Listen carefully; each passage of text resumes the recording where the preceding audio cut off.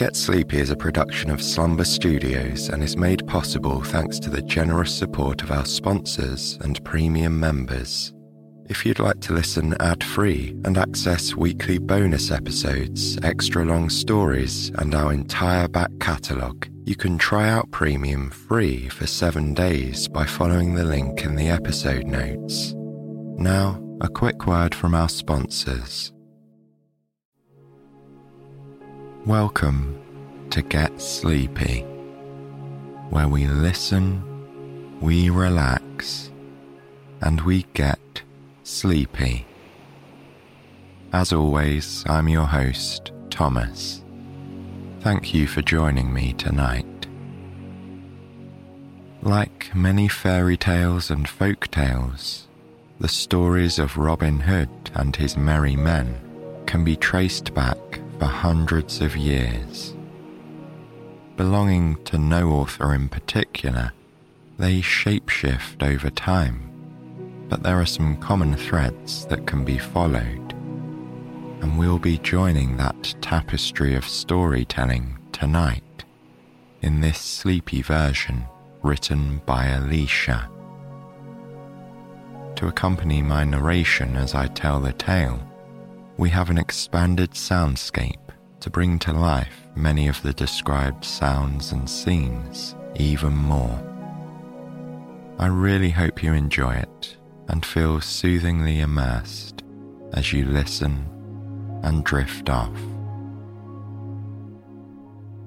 Before we begin, I want to remind you that you can enjoy a completely ad-free listening experience by becoming one of our cherished premium supporters.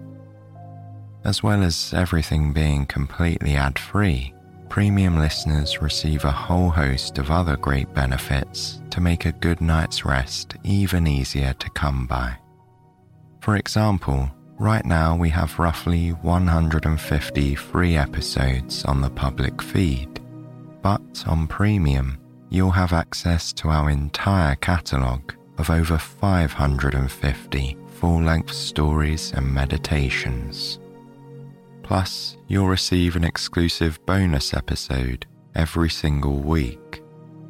And this week we have 2 bonus stories coming up on the premium feed.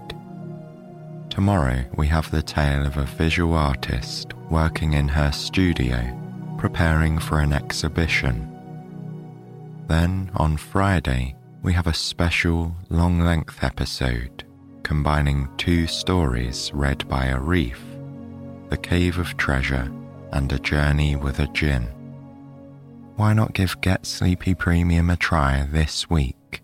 The first 7 days are free and you can cancel any time. For more information on all of our premium plans, visit getsleepy.com/support or just follow the link in the show notes.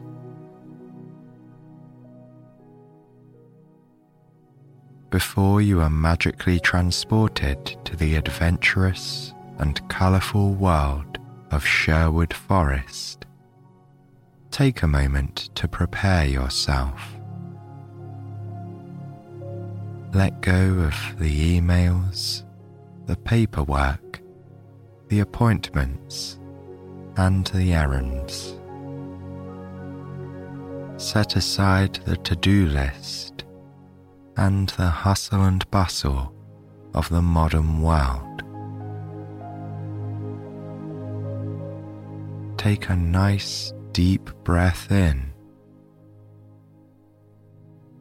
and then let it out, feeling all the stress of your day leaving your body.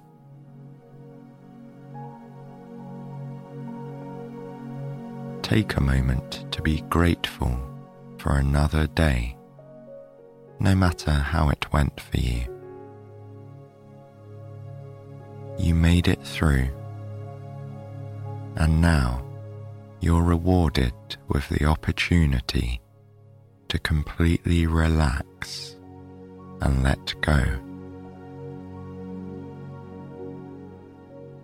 Tomorrow is a new day with fresh possibilities. so you can look forward to it in peace and positivity. Now snuggle deeply into your favorite pillow. Find your coziest position in bed and ready yourself for relaxing tales. We are heading deep down the mysterious paths of Sherwood Forest, where the birds and the wildflowers abound. This is where our story begins.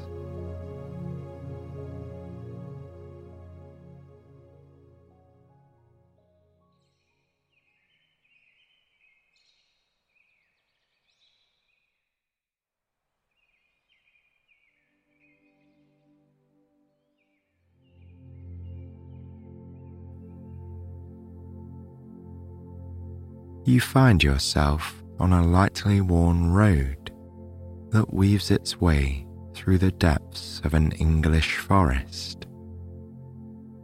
It is an earthy path with a line of grass that runs down the middle, as if it has only been travelled by horse carts.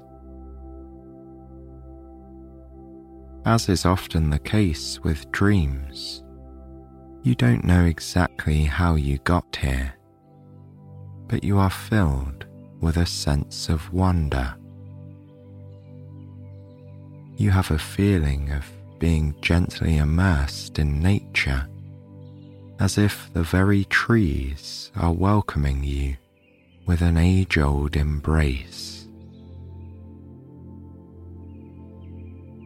Although this place is not familiar to you, it feels like a home from an earlier time or another life. This enchanting, wooded glen is welcoming you back to the fold like a long-lost friend. High in the treetops, it seems like 1,000 birds are chirping sweetly. It is afternoon. You can tell by the golden tone of the light that reaches the ground here. It's a truly lovely day with fine weather.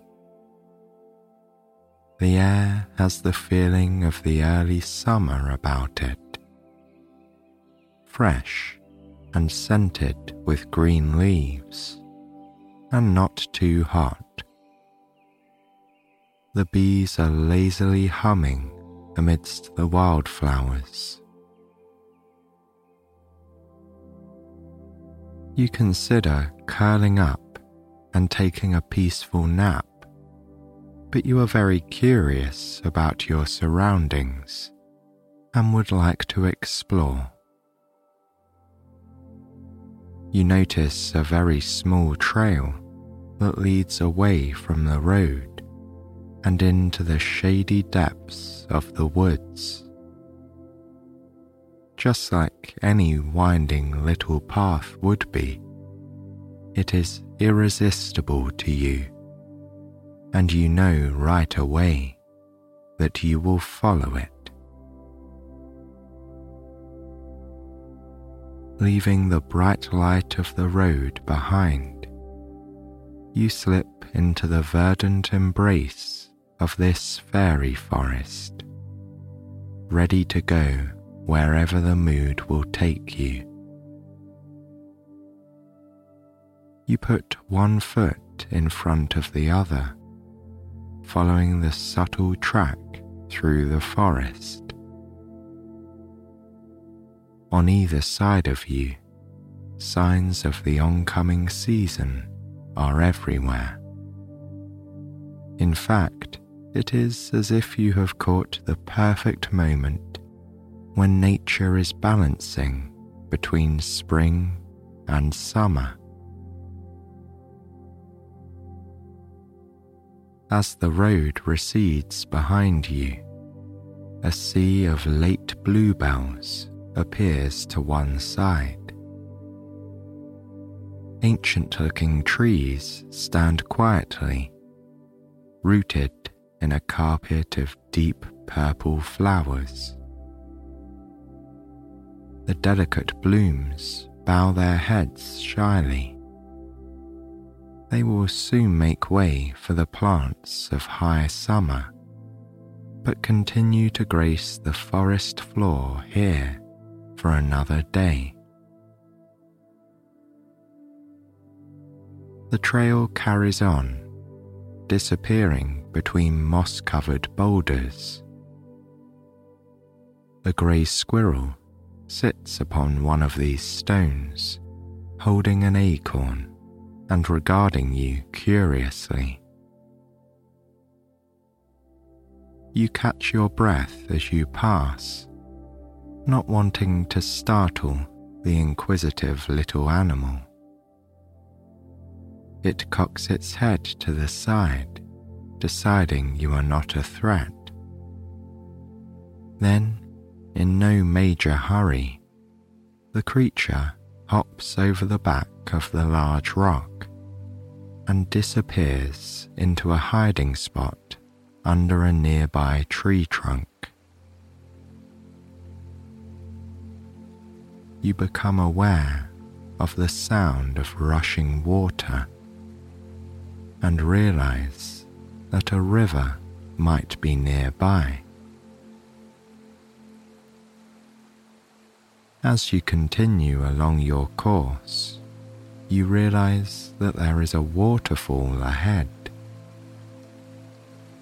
The twists and turns of your progress seem to sometimes take you a little bit away from its gentle splashing.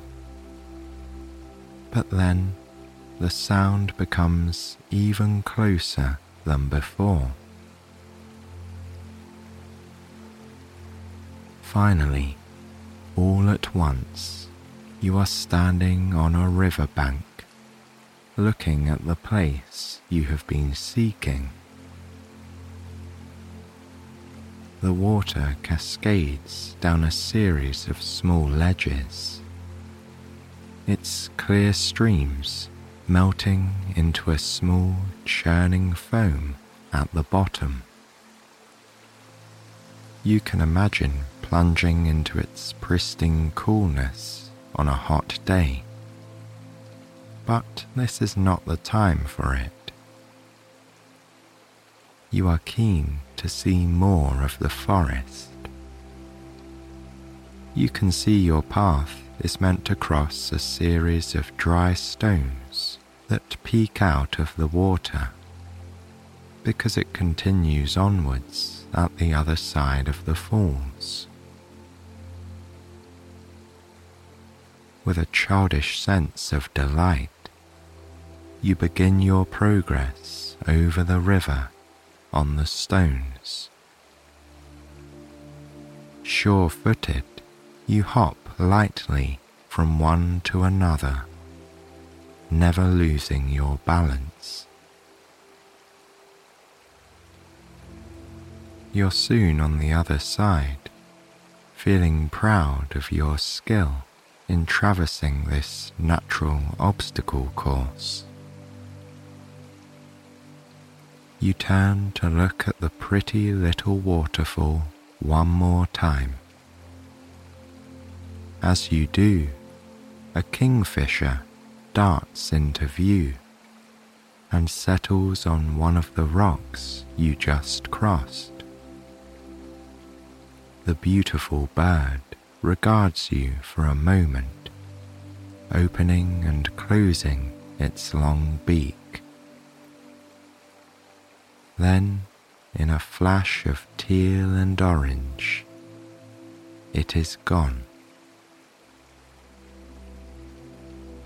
You turn again to the path ahead and plunge deeper into the forest. There is a thick growth of bramble on the side here, and your mouth waters to think of the plump blackberries that will adorn it in a month or so. As you are watching, a hedgehog ambles across your path, disappearing into the gorse bush on the other side. You lean over, smiling and hoping to spot the little animal. It is nowhere to be found, but you stop walking to inhale the heady coconut scent from the yellow blossoms that grow there.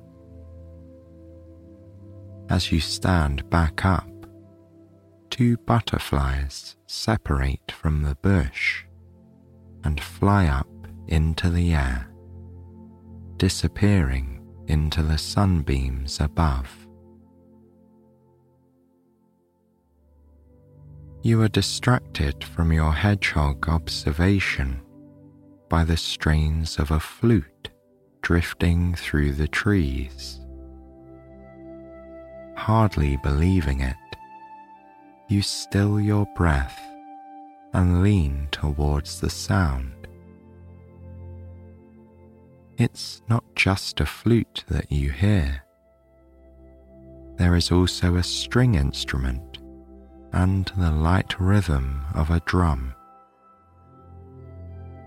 You feel a small thrill as you begin moving down the path in the direction of the music. The trees of the forest give way to a clearing, and you are astonished at what lies before you. Scanning the scene with your eyes, you see what appears to be a well-disguised village with many small thatched huts and tents, sheltering under trees and nestled into undergrowth. In the midst of it all is an open area with a bonfire. The flames are releasing sparks that float up into the air. Milling about, occupying the clearing, is a large company of festive villagers. They appear to be having a celebration.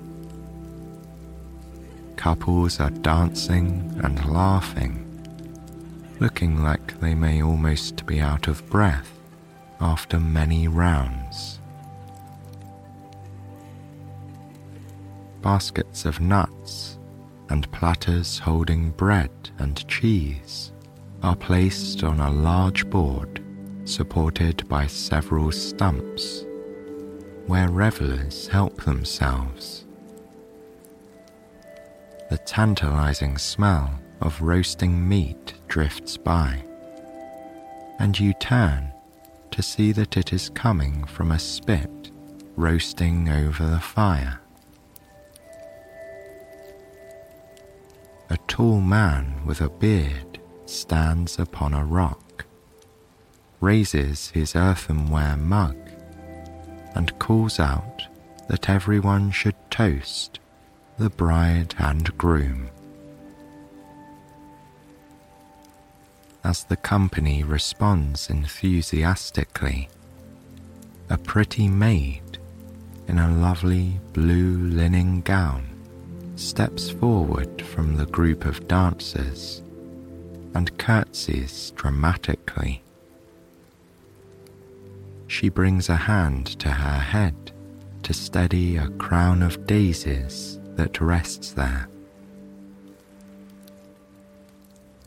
The groom appears to be one of the musicians. He ceases playing the harp and stands upon his own seat, spreading his arms wide. "Huzzah for Alan and his lovely Margaret," another man cries. The crowd applauds.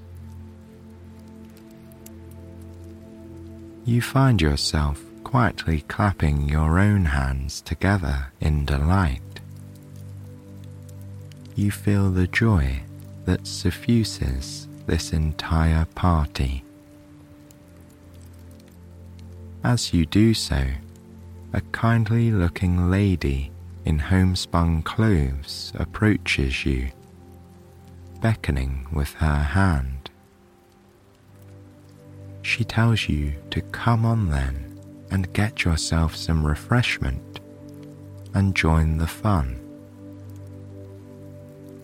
You cannot believe your good fortune, and you gladly accept. You follow her to the fireside, where she pours you something into a mug and hands it to you. As you lift your drink, the musicians strike up a lively tune. The dancers begin to move again, spinning like the machinery of a clock. Late spring blossoms float down around them to the forest floor. You are pulled from your reverie by the sound of a man's voice behind you. "Good evening, stranger," he says with a friendly tone.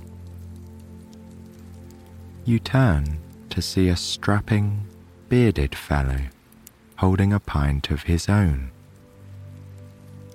He's dressed in simple peasant clothing, like most of the others present, and his cap has a feather in it.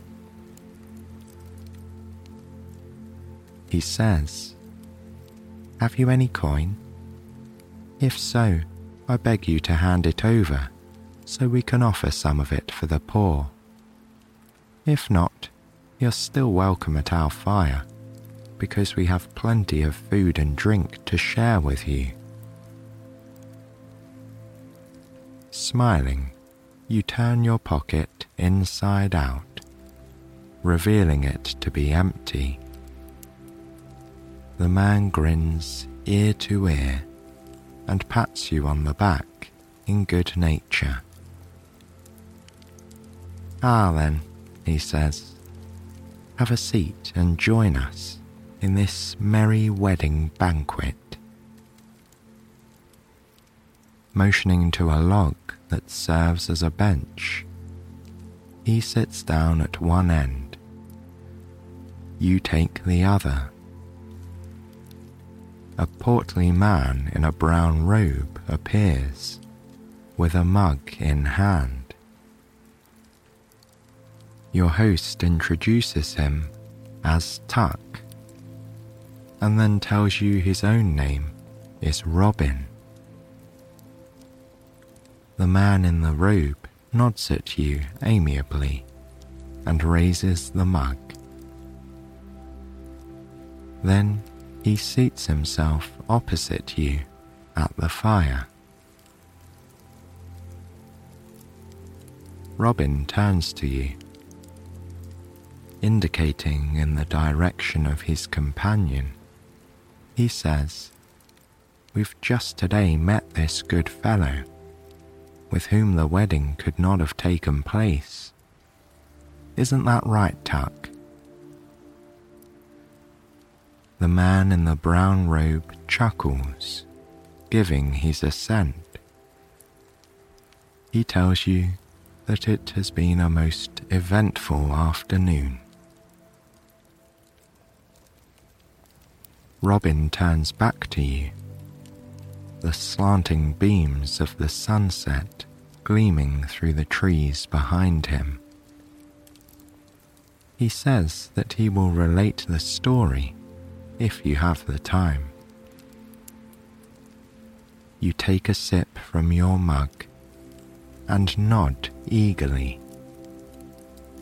You innately sense that you have all the time in the world, and you know that nothing would please you more than to hear all about it.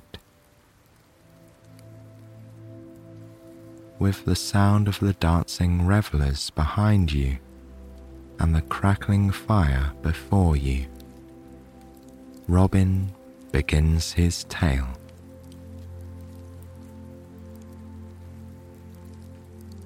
My fellows and I were heading out today, hoping to catch some rich noblemen on the road.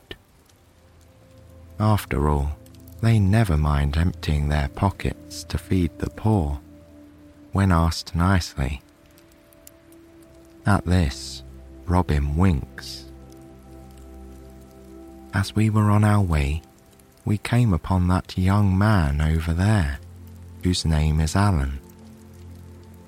He points in the direction of the harpist, whom you recall being the groom.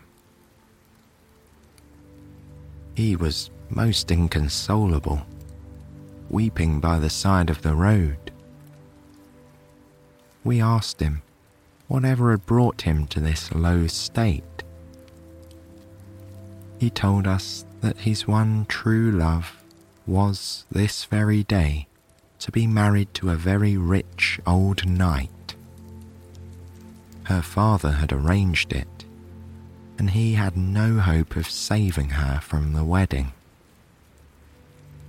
Robin makes a comical, shocked face, and then goes on. This seemed a terrible injustice for the young man and his love, so we all pledged to go with him, interrupt the wedding, and marry him to the lovely maiden instead. However, there was a problem. We had to find a religious man to conduct the ceremony.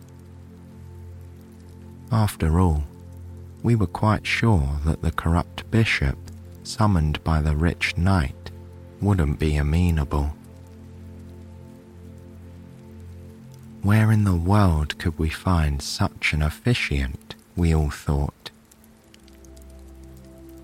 One man in our party said that a good friar lived just over the river. This seemed a likely solution, so we set out to locate this godly man and hoped then to hurry on our way to the church. As I said, we were told he would be found across the waterway. However, as we approached the riverbank, we heard voices and singing nearby, and we were quite distracted. Creeping up on the source of the noise, who did I see but this disreputable person? Robin nods somewhat derisively at Tuck, who leans back laughing and slapping his knee. Robin continues. He was eating a large slice of cold pie in his right hand, and he had a mighty mug of ale in his left. And can you believe he was carrying on a conversation in 2 different voices? At this, Tuck blushes somewhat and defensively adds that a man must amuse himself. Robin rolls his eyes and goes on. He was offering the slice of pie to his left hand and then a drink to his right hand, and taking large bites of pie and swigs of ale. Then, when his meal was all gone, he was still not finished with his play acting. Next, he began to sing. You laugh behind your hand, a picture of the hilarity forming in your mind. I couldn't resist being part of the jest, Robin says, as he warbled on, I joined him in a high, ladylike voice, which alarmed him very much. Breaking off from the story, Robin convulses with laughter, clearly amused by the recollection. Tuck is also quite entertained by it. You are eager to hear what happened next, so you listen on. The good fellow was annoyed by my joke, accusing me of spying on him, but I quickly revealed my true intention. I asked him if he knew of a religious man who lived nearby, because we had need of him for a wedding. He said he did. Well, I was very happy to hear this, and I asked him if he happened to know whether the friar was to be found on this side or the other side of the river. In response, he said something quite rude. Robin pauses dramatically. He told me that was something I would have to find out for myself. You look at Tuck, who is laughing into his sleeve. Robin continues. Well, I said that I would beg him to please carry me across the river on his back, so I could find out if the friar was there. After all, I was preparing to attend a wedding and could not afford to get my clothes wet. At this, our friend Tuck appeared to think deeply. Then he agreed that it would be the Christian thing to do, and he let me climb upon his back and even offered to carry my sword for me. Robin pauses here, taking a deep sip from his mug. Then he goes on. Well, he did get me to the other side and placed me down on the dry banks.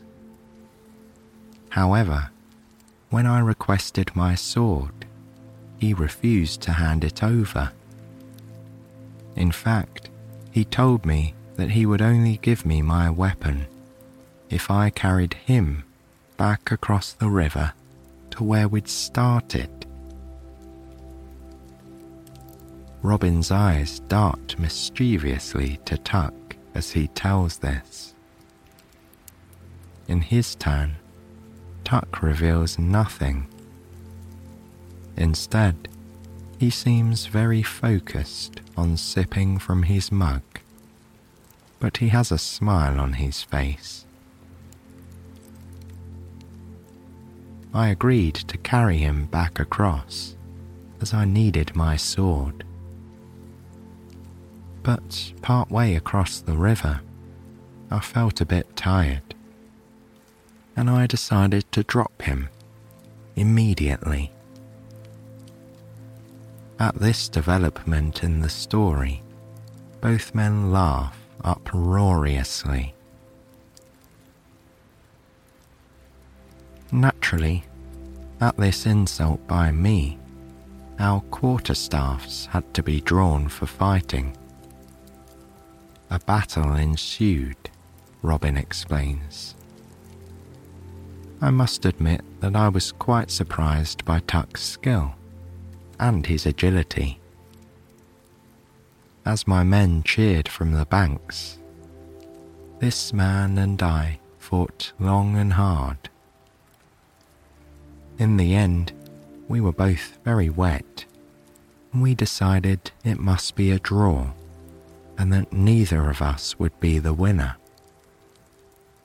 And so, we became friends. At this, both men grin, and take another drink from their mugs. Robin points at Tuck with his elbow and adds, Tuck here admitted that he himself was the friar we were seeking. When we shared with him our important mission, he agreed to come along and marry young Alan and his beloved. At this, Friar Tuck nods sagely.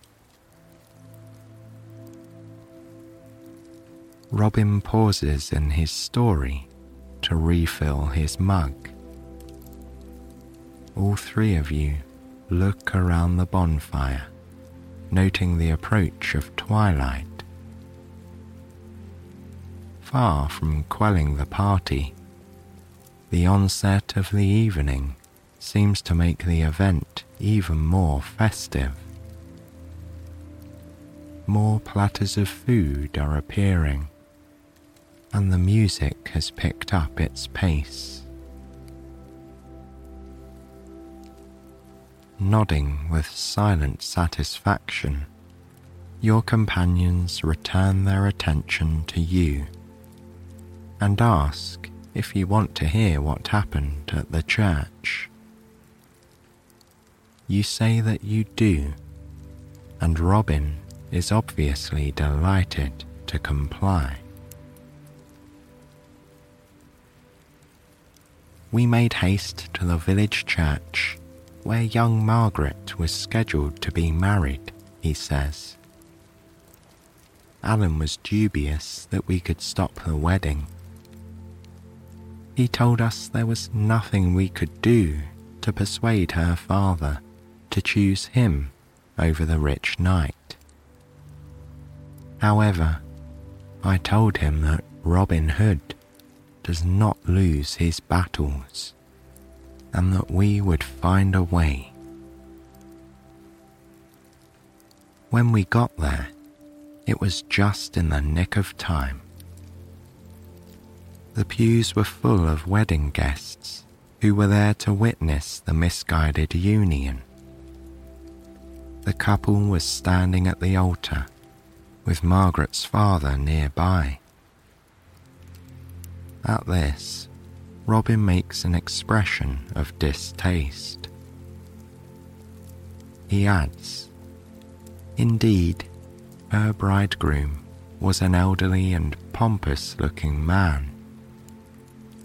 Although the bride's father was a simple tradesman, it was apparent to us why the knight would covet Margaret for his wife. She was one of the fairest maidens I had ever seen. Robin nods jovially over his shoulder at the dancing woman in the blue dress. Following his glance, you smile in agreement. The story continues. Well, we burst through the doors of the church and created quite a commotion, calling out that the wedding must be stopped, for Margaret's true love, Alan, was present.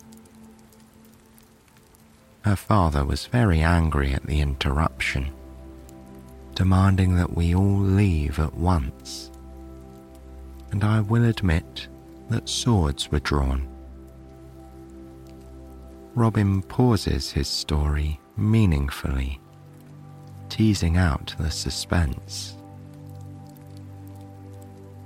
Then he stands dramatically and spreads his hands wide, saying, "The old knight interjected. He said he had no taste for a bride who loved another, and that it was beneath him to marry Margaret when her affections lay elsewhere. Meanwhile, her father was beside himself, calling us thieves and saying he would never let his daughter marry Alan on any account. Robin stops talking and claps his hands to his head as if in despair, saying, "At this, I summoned one of my men who handed me a bag of gold coins we'd received from a wealthy traveller on the road the day before." Robin winks meaningfully and goes on. "I told her father that he had two choices. Either she would marry Alan with his permission and receive the bag of gold as compensation, or he could refuse to give his blessing. If so, she would marry Alan anyhow, and he would have no gold whatsoever." Robin shrugs as if the answer is obvious. Then he continues. At that moment, the good friar called out loudly that the knight had best take his old bones and leave. This the knight found most offensive. Here, Robin and Tuck convulse with laughter. Then Robin composes himself and resumes his story. The knight and his guests stormed out of the church, whispering scandalously about this shocking turn of events. So too did the rich bishop, who had witnessed this entire exchange with an open mouth, like a fish. That's when our Friar Tuck stepped in to save the day. Alan and Margaret were joined in holy matrimony, and the entire company gave a great cheer. And here we are, all enjoying their wedding feast. At this triumphant conclusion, the jolly Friar Tuck slaps his own leg appreciatively, and the two men hold up their mugs in a toast to one another. Sipping your own drink, you turn and survey the scene in the cosy glen. Several motherly-looking women stand gossiping on the other side of the fire. Late into the afternoon's revelries, tendrils of hair escape their sensible white caps, and their sleeves are rolled up. They are having fun now, as one of them wildly gestures her way through either a joke or a story, and the other two roar with laughter. Then the lady who was telling the story pauses to speak to a small boy who has run up and grabbed her wide skirts. He is presumably making some sort of entreaty. Looking at the boy with mock sternness, she gives her permission. Then she smiles indulgently as he runs to the platters and takes a treat. Grinning ear to ear, the child ducks into the shadows of the clearing. A small group of other children can be heard giggling with him as he disappears. Turning in another direction, you see two men letting arrows fly to a target. There is clearly a wager involved, and several onlookers are gathered to watch the fun. Robin notices you observing the contest and leans in as if to share a secret with you. "Have you heard," he whispers, "about how we hoodwinked the Sheriff of Nottingham at his own archery competition?" Having joined Robin and his men only just that day, Friar Tuck leans in with great interest. He has not heard this story either. It is apparent by his air of delight that he has no love for the sheriff. You settle yourself comfortably on the log, accepting a thick slice of freshly baked bread that Robin hands you. Taking a bite of it, you wait to hear the story. Robin begins. "It so happens that tales of me and my merry men have begun to spread far and wide." At this, Robin makes a face of mock surprise. "Now, let me be clear. We are God-fearing men who love King Richard. We are forever in his service. However, King Richard is away fighting foreign battles. Meanwhile, the nobles who should have been taking care of the people are instead robbing them mercilessly." At this statement, Friar Tuck gives a sober nod. Robin goes on. "When we accost these wealthy folk on the road, we are very fair to them. We graciously invite them to our fireside for a feast. We guide them politely here.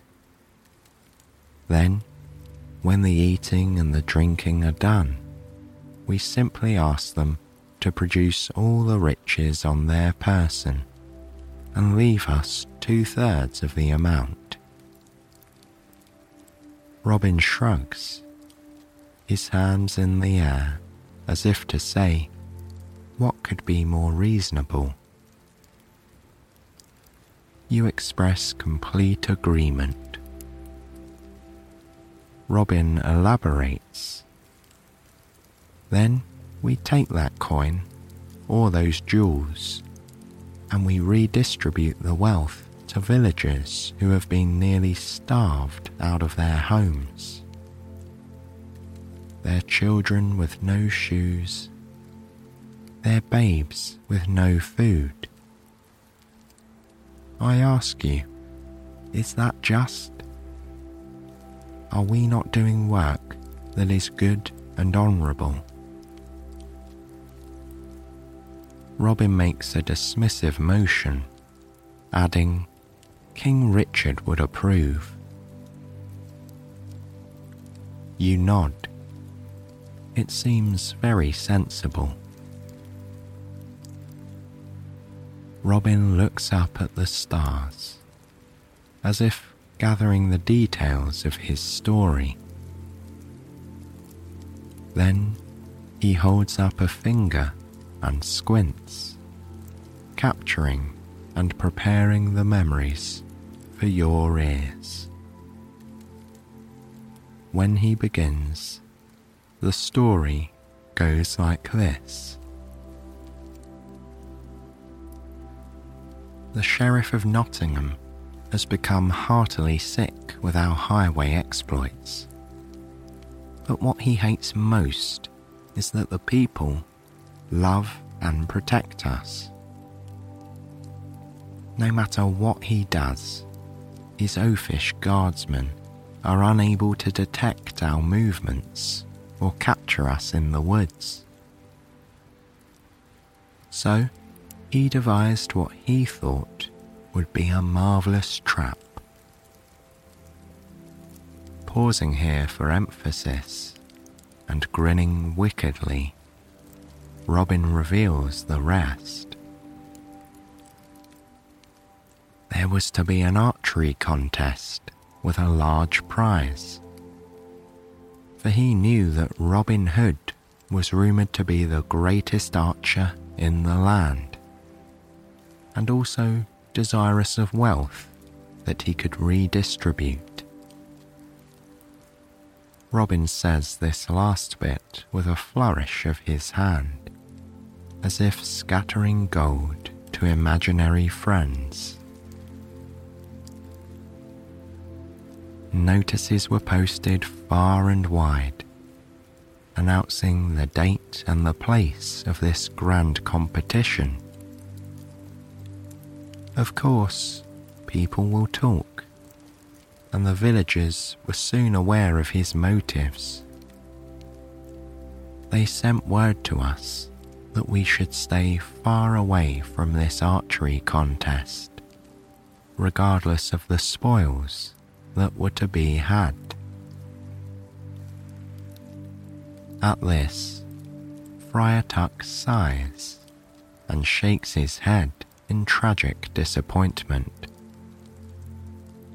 But Robin waves his finger in Tuck's direction. Nay, do not despair, Friar, for Robin and his men are not to be discouraged by such small problems. The friar laughs conspiratorially and brightens up at this news. He knows a rollicking story is coming.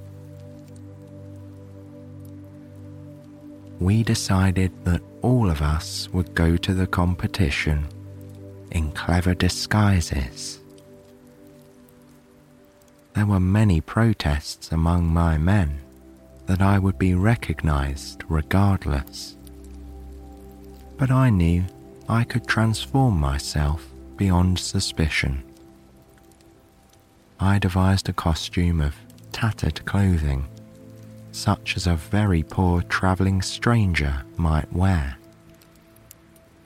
Then I dyed my beard dark brown and placed a patch over one of my eyes. Robin halts his story and places a palm over the left side of his face, grinning from ear to ear. Tilting your head to the side, you can imagine how hard it would be to unmask him in such a costume. The day of the contest arrived, Robin says, gesturing broadly, and my men and I went to Nottingham, each dressed in a disguise.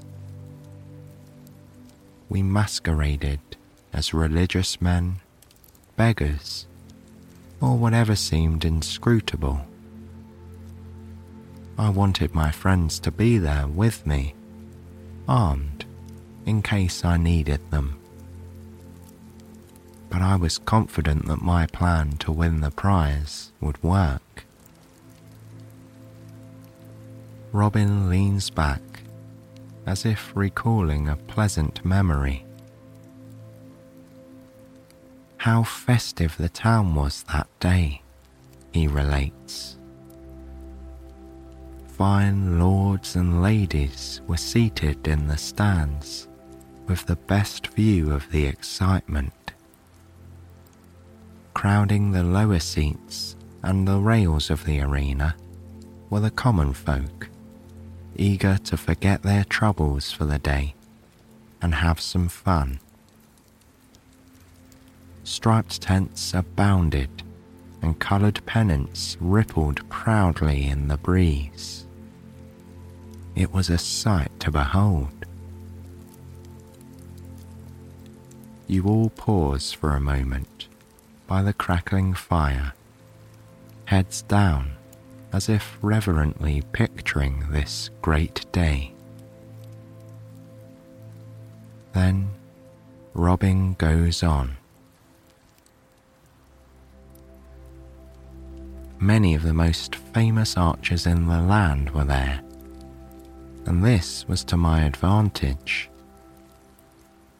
The Sheriff of Nottingham sat on his dais, draped in velvet and gold chains, his richly dressed lady at his side. His advisors surrounded him, carefully scanning the row of archers in an effort to find me. But most of these contestants were famous in their own right. Nottingham's men told him repeatedly that they knew I was not present, for only 2 archers were unknown to them, and each of the others could clearly be identified. One of the unknown men was far too short to be Robin Hood. The other, wearing tatters and with a brown beard and an eye patch. This man could not be the fair-haired Robin, who had 2 good eyes. No, they told the sheriff regretfully. They did not see the outlaw, Robin Hood. Feigning humility, Robin relates the details of the archery competition only briefly. Suffice to say, he continues, the other archers made a strong showing. However, when it was finally my turn to shoot, I managed to best them all. At this, he shrugs in false modesty and continues. Despite the jeers at my appearance and my apparent lack of one eye, my arrow flew true to the very center of the target. In doing so, it actually shaved a feather off the one that everyone thought would be the closest. At this, Friar Tuck nods approvingly, as if all's right with the world. The sheriff awarded me the grand prize, which was a bag of gold coins, and the people cheered to see such a humble man take home the winnings. Then the sheriff virtually begged to know my name and asked if I would join his guard, for he had never seen a finer archer in his life. Robin stops talking and shakes his head, grimacing. You wait while he places his mug on the log next to him, bracing his hands on his knees. I told him that my name was Peter of Tamworth, and that I would not accept his offer, because no man in merry England would ever be my master. At this, the sheriff trembled with anger and told me to begone, for I was insolent, and he would not tolerate me. Quite gladly, I made a hasty retreat, and my men and I celebrated our spoils that night around the fire here in Sherwood Forest. You're almost moved to clap at this triumphant ending, but the look on Robin's face tells you that there is yet an epilogue to this tale. Robin holds up his finger, lengthening the suspense. And then he reveals the rest. Days later, I must admit I was somewhat vexed when my friend Little John told me that the sheriff was speaking ill of Robin Hood, saying he was too cowardly to appear at the archery contest. He said that Robin's skills were unequal to those of even a tattered wanderer. Here he pauses and shrugs, as if to admit some type of mischief. I couldn't let the sheriff know he had won. Little John promised to right this wrong for me, and so he did. While the sheriff was dining amidst a great company in his hall, a blunted arrow was shot through the window, attached to a small scroll. Upon opening the scroll, the sheriff read these words. Here, Robin stands with one hand elegantly outstretched and recites the following verse. Now heaven bless thy grace this day, say all in sweet Sherwood, for thou didst give the prize away to merry Robin Hood. At this satisfying conclusion to the story, you and Tuck begin laughing and clapping your hands. You feel as if Robin's triumph is your own.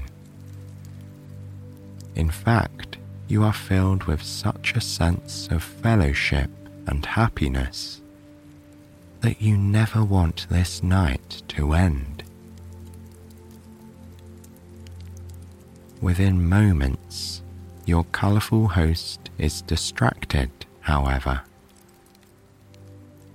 The entire company is diverted by the appearance of a very beautiful lady who has arrived on a tall horse, accompanied by a friend.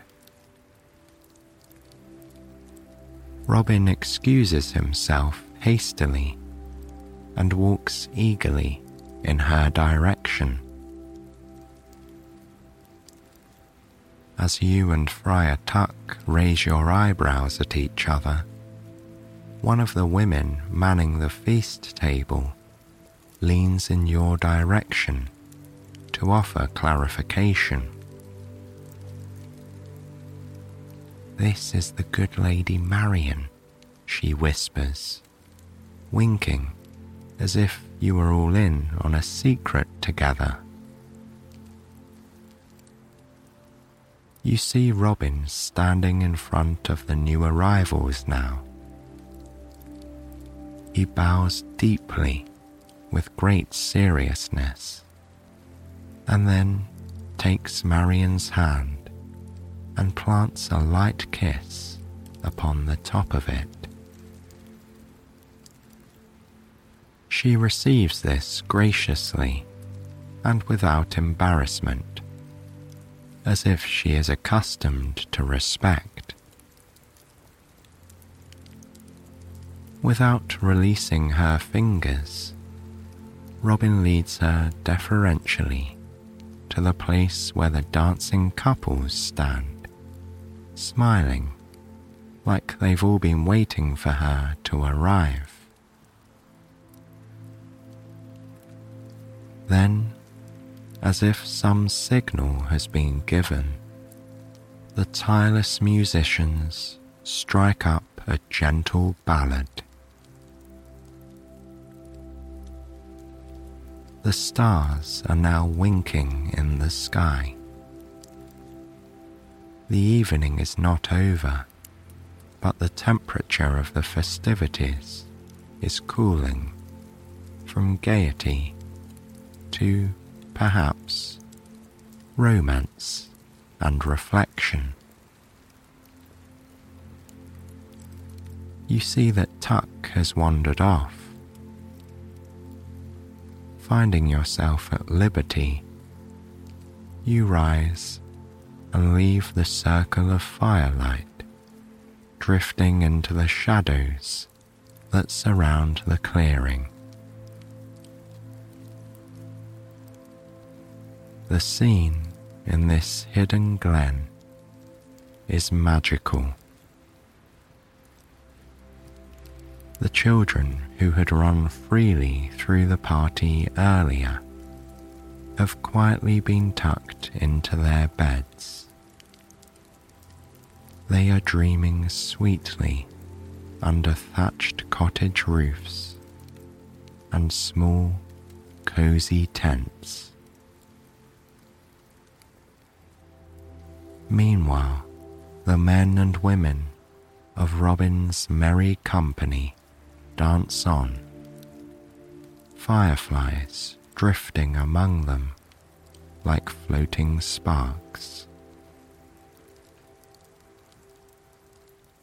Alan has relinquished his duty as a musician and is happily swaying in the shadows of the firelight with his lovely Margaret. They cannot bring themselves to close their eyes and end this beautiful day. The two remaining musicians on duty continue to accentuate the quiet mood. The drummer lightly beats time on his drum and sings, while the man with the flute continues his gentle, piping tune. Just when you feel yourself unable to resist this forest lullaby, you sense a light tap on the shoulder. One of the capable women from the fireside is standing behind you, smiling. She comments that it's no time to be heading off into the woods by yourself, and asks if you would like to borrow a bed for the night. You are immediately grateful for this marvelous offer, as one reveler after another disappears into the shadows in search of respite. You decide to do the same. You follow your generous hostess around the edge of the glen and down a moonlit path that disappears into the trees. She stops in front of a spot where someone has built a little tree house. It's nothing but a sturdy platform in the perfect nook of a very old oak. You will be far enough from the ground to feel snug and secure, but close enough to remain completely sheltered by foliage. She tells you there's a comfy bed up there, and that you should let her know if there's anything else you need. Then, patting you on the shoulder in a friendly way, she ambles off into the gloom. You climb the 5 or 6 rungs up the makeshift stairs and find yourself on this clever platform. As promised, A fresh pallet lies here, stuffed with sweet-smelling straw and topped with soft brown blankets. You lie down on your back, looking straight up. The branches of the trees tower above you, holding your view in a circular embrace. Right in the very center, like a private window, the night sky shows through. You feel as if you have never seen so many stars. They shine brilliantly, like tiny pinpricks embedded in an infinite midnight blue. It's like they are saying, "We are watching over you."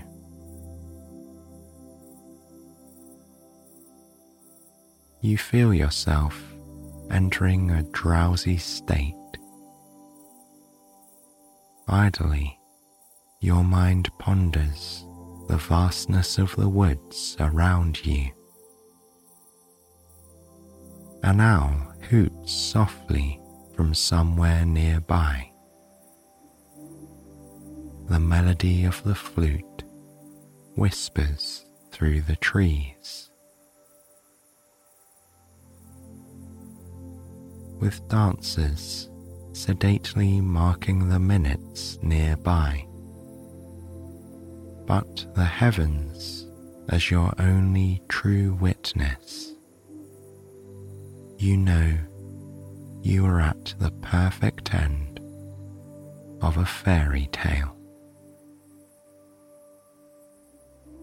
You are deep in the sheltering arms of Sherwood Forest, and you drift off to sleep.